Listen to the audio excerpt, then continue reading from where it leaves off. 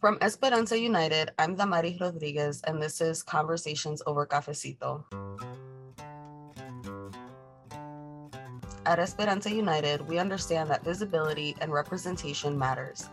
Join us as we interview advocates, community members, nonprofit leaders, trailblazers, and policy influencers about their contributions and gender-based violence, what they wish they had known, and how their life experiences have influenced who they are today. Our guests today are Juan Lara Jr. and Leo Martinez. In honor of Domestic Violence Awareness Month, we are highlighting the voices of Latino men in the movement to end gender-based violence, sharing how they came to the movement, what it means to be a Latino male identifying person to end gender-based violence, and their approach to engage other Latino male identifying folks from a culturally responsive practice. So thank you for joining us today. Before we start, we always like to ask our guests, how do you take your cafecito?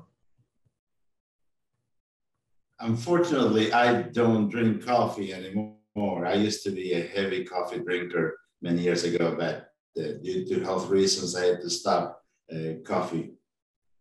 I do drink tea. What about you, Juan? Same. I don't drink coffee. The closest thing I mean, when I was younger, I would drink coffee. But now I really don't. Mostly the only thing caffeinated I drink nowadays is just like iced tea. And then just hot teas. My favorite is ginger lemon with a little bit of honey. Yes.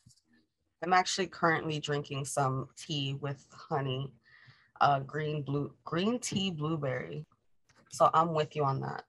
So how did your journey begin in the movement to end gender-based violence? I was, back in 2008, I had finished working in a corporate America.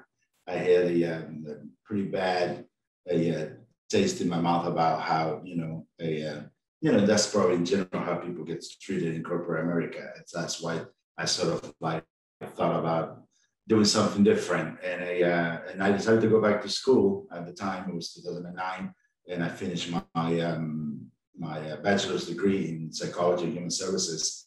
And I'm asking one of the professors I had she said, one of the best ways for you to maybe find a job is just to choose a couple of nonprofits on causes that you like or that you would like to work on, and you might, after volunteering for a while, you might have you might get an offer, to work in those organizations. So what I did is I looked for, because two of the causes that were near and dear to my heart were domestic violence and also a LGBTQ causes. So I volunteer at Camino Latino and domestic violence organizations in Atlanta, and also at a homeless LGBTQ shelter that was also in Atlanta, and can't remember the name right now; it's escaping me. But while I volunteered there, within I think 6 months, I was offered a job at Camino Latino, and that's how I started my work, sort of officially in the movement. But I really, I was always attracted to work with families that were going through domestic violence, because my family went through domestic violence. So, thank you, Leo. Juan. I mean, I'm just listening to Leo. There's a lot of similarities in our journeys. I was in the middle of finishing my associates in social work, and one of the courses required for us to do a internship somewhere. And then so I interned at the Family Outreach Center in Brownsville, Texas, which is my hometown. And basically the premise of that organization was to pair up community members, volunteers, with families who are about to become child protective service cases. And the pairing was based on the volunteers' strengths, skills of interest, areas, and so on. And it kind of stuck since then. And after the class had ended, I continued to volunteer there. And similar to Leo, my professor said, the best way to learn what you're interested in, is to volunteer in an organization. So having this internship was that opportunity. Because at that point, believe it or not, I was actually majoring in music and in opera, actually, in voice. And so, yeah, and then from there, I was in the middle of my bachelor's program, and there was a job posting for a legal advocate coordinator position in my local, again, in Brownsville, Texas, in my hometown, for the local domestic violence rape crisis center. And I was getting towards the end of my degree, and I was still volunteering with the family outreach center. And I mentioned the position to the current executive director at that point for the outreach center, and she said, apply, just apply. I mean, you're about to graduate, you're about to enter the world of social services, and even if you don't get the job, at least it's a good experience to interview for a professional position. So 23 years later, history was made, and I believe I was the first male advocate to be hired at Friendship of Women, which is the name of the organization there. And so that's how my journey began in this process. And again, like everything is history at this point, and continue to make history. Thank you for sharing that, both of you. I love hearing how people got into this work and like what their trajectory is. And I think that ties into the next question, especially since y'all had some similarities in your journey. Do you think that being a Latino man influences how you approach the conversation of ending gender-based violence?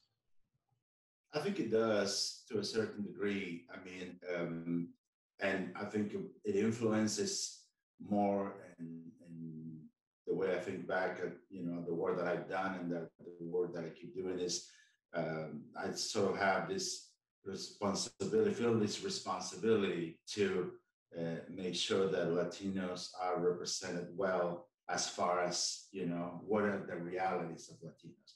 The reality is that we are no more violent than any other race, and that's something that we need to make sure that everybody knows. But also, the responsibility to say, hey, yes, we are males, in general, are just as toxic, or are just as, they could be as abusive as any other race. So yeah, so that doesn't make it easier. Still, there's a lot of work to do, and there's a lot to look inward and to say, okay, how do we become less aggressive, less violent?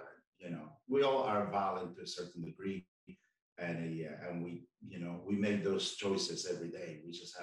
We have to work on ourselves to make sure that we don't take those decisions to be violent at whatever interaction that we may be having. So it is it's a personal journey, I think, for everybody, and it's as an advocate, it's a journey also to look at our communities and see how we can do better. Yeah, I would agree. From a person who is born male and have all these privileges, and of course those privileges are specific to certain communities. Because certainly being a Latino male in our communities, certainly don't want to generalize, but just generally speaking, there's a lot of privilege that we carry. We're the head of households. We have lots of influence in how we raise our children, how our communities, in what directions. And I think that's just in general for male privilege when we talk about male privilege and the use of violence and all of that. And so, yeah, I think, I know that when I say something, it's taken as gospel, not to be, to point it in that conversation, but, research shows that when men speak, it's taken as truth. And so that is, like Leo mentioned, that's a responsibility that we have to take, because when we say something, it'll be listened to, and it has a great impact, especially when we're talking about people, those of us who are male identified, who do this work in whatever capacity it may be, whether you're an actual advocate working directly with survivors of gender-based violence within the context of family, sexual, intimate partner violence, and so on. Or, you're doing volunteer programming, trying to engage community members, particularly other men, to do this work. So I take it very seriously, and that can be very dangerous as if men were not very careful of what we say, how we do, and how we practice trying to end gender-based violence. Thank you both for answering that question. I feel like you touched a little bit on the next question, but if I would love to hear if you want to expand on it, is how do you engage other male identifying folks to be involved in ending gender-based violence, as specifically Latino male identifying folks? I had the opportunity to work early on with first with the whole family. I mean, the program that I was working at, they had a program that specific for men who were violent, as well as then for women or for anybody who was a survivor, and as well as children. So we looked at it in a holistic way. So it was actually a good way to figure out what is it that Latino men were doing differently, or and figure out actually they were not doing much different other than the cultural differences. And then I had the opportunity to work with the batteries intervention programs of overseeing all the programs like in Georgia where I lived. And the one thing that I realized there was that first, the batteries intervention programs in general didn't work that well. For more than probably about 50% of them, it was not good interactions with those who were doing that work, unfortunately. And for the rest that were doing an okay job, only very few were really doing, work that was remarkable, that actually was making a difference. And most of those were actually cultural specific programs. Not surprised there. For me, the best way to engage other men is just to be visible and be visible and present with women. Statistics show that primarily women or people feminine of center are most impacted by these forms of violence. And so how can I show presence in that? How can I show support? Because a lot of times I think, early on when I started this journey, and even it came up out of my mouth, it's like, when I was going to apply for this legal advocate coordinator position, I was like, well, that's a women's issue, right? That has nothing to do with me. I'm like, well, it does, right? And so, so for me, it's from that perspective, is like, how can I show up in public spaces, in support of and with the communities that are most impacted by the violence that other men are engaging in, and what is my own responsibility and what is my own growth in that conversation. I'm curious, what do y'all think about what is the role of men and male identifying folks in the movement to end gender-based violence? We need to find a way to do a better work of engaging more men in the movement, because the majority of men is the ones that are causing the harm and causing the and in general, men, we do have toxic masculinity traits that we have to work on, but beyond that, I think there's such a variety of things, that a variety of roles that men can take in this movement. Regardless of the role, I think we need to think about what is it that all the different areas in which we can engage men to be part of the movement. Whether there's no small role or big role, doesn't matter. Just as far as we can get more men engaged, I think it will be more successful in general. Definitely echo a lot what Leo said, and it's just in the spaces that you occupy. And I think it's we need to simplify the conversation a little bit, right? Because I think sometimes when we talk about engaging men, um, people, it becomes like this complicated or overwhelming conversation. And I think, like Leo said, it starts where you live, like in your own family.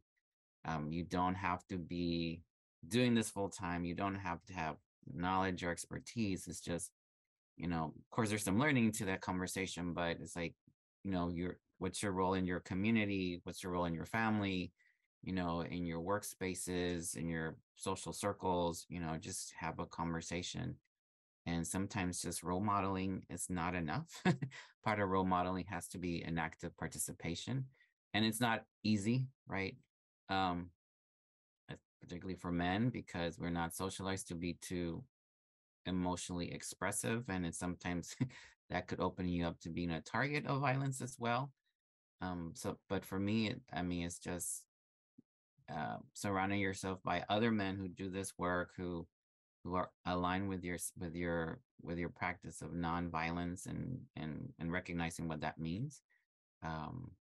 But yeah, I think it's a simple conversation. And for example, when I started to do this work, my dad learned with me, right?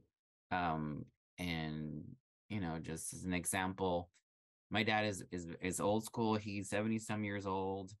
And he was learned to always help others, right? And so he was at the grocery store parking lot one day, and he saw this woman struggling, putting the groceries in the bag and everything. And so he went up to her and he said, "Déjeme ayudarle, let me help you."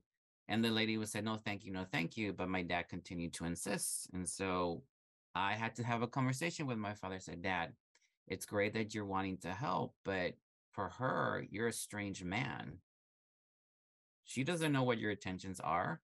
Only you know that, right?" And so when a woman or when a person says, "No, thank you," I was like, "Okay, I'm just wanted to help," and you walk away. Because again, you're a strange man, and you don't have to worry about that, because in the world as men, we don't have to worry about as much about our personal safety as women do, or feminine of center, or other gender minority identified folks. And so, like, think about that. And he had to think about that for a moment. And of course, that goes against his upbringing of being helpful and opening doors and all of these things. And like, she don't know you, you're a stranger, you just kind of have to back off, right? And there's ways of doing that. Of course, you always offer, say, and ask for permission. And if you're not granted that, then you just politely say, just, if I can help, just let me know. So those kind of it seems like very, very simple things, but those kind of conversations, just how it starts, right?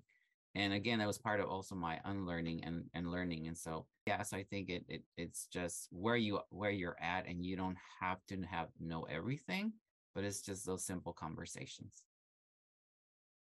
Thank you both. What a beautiful way to end, Jose Juan and Leo.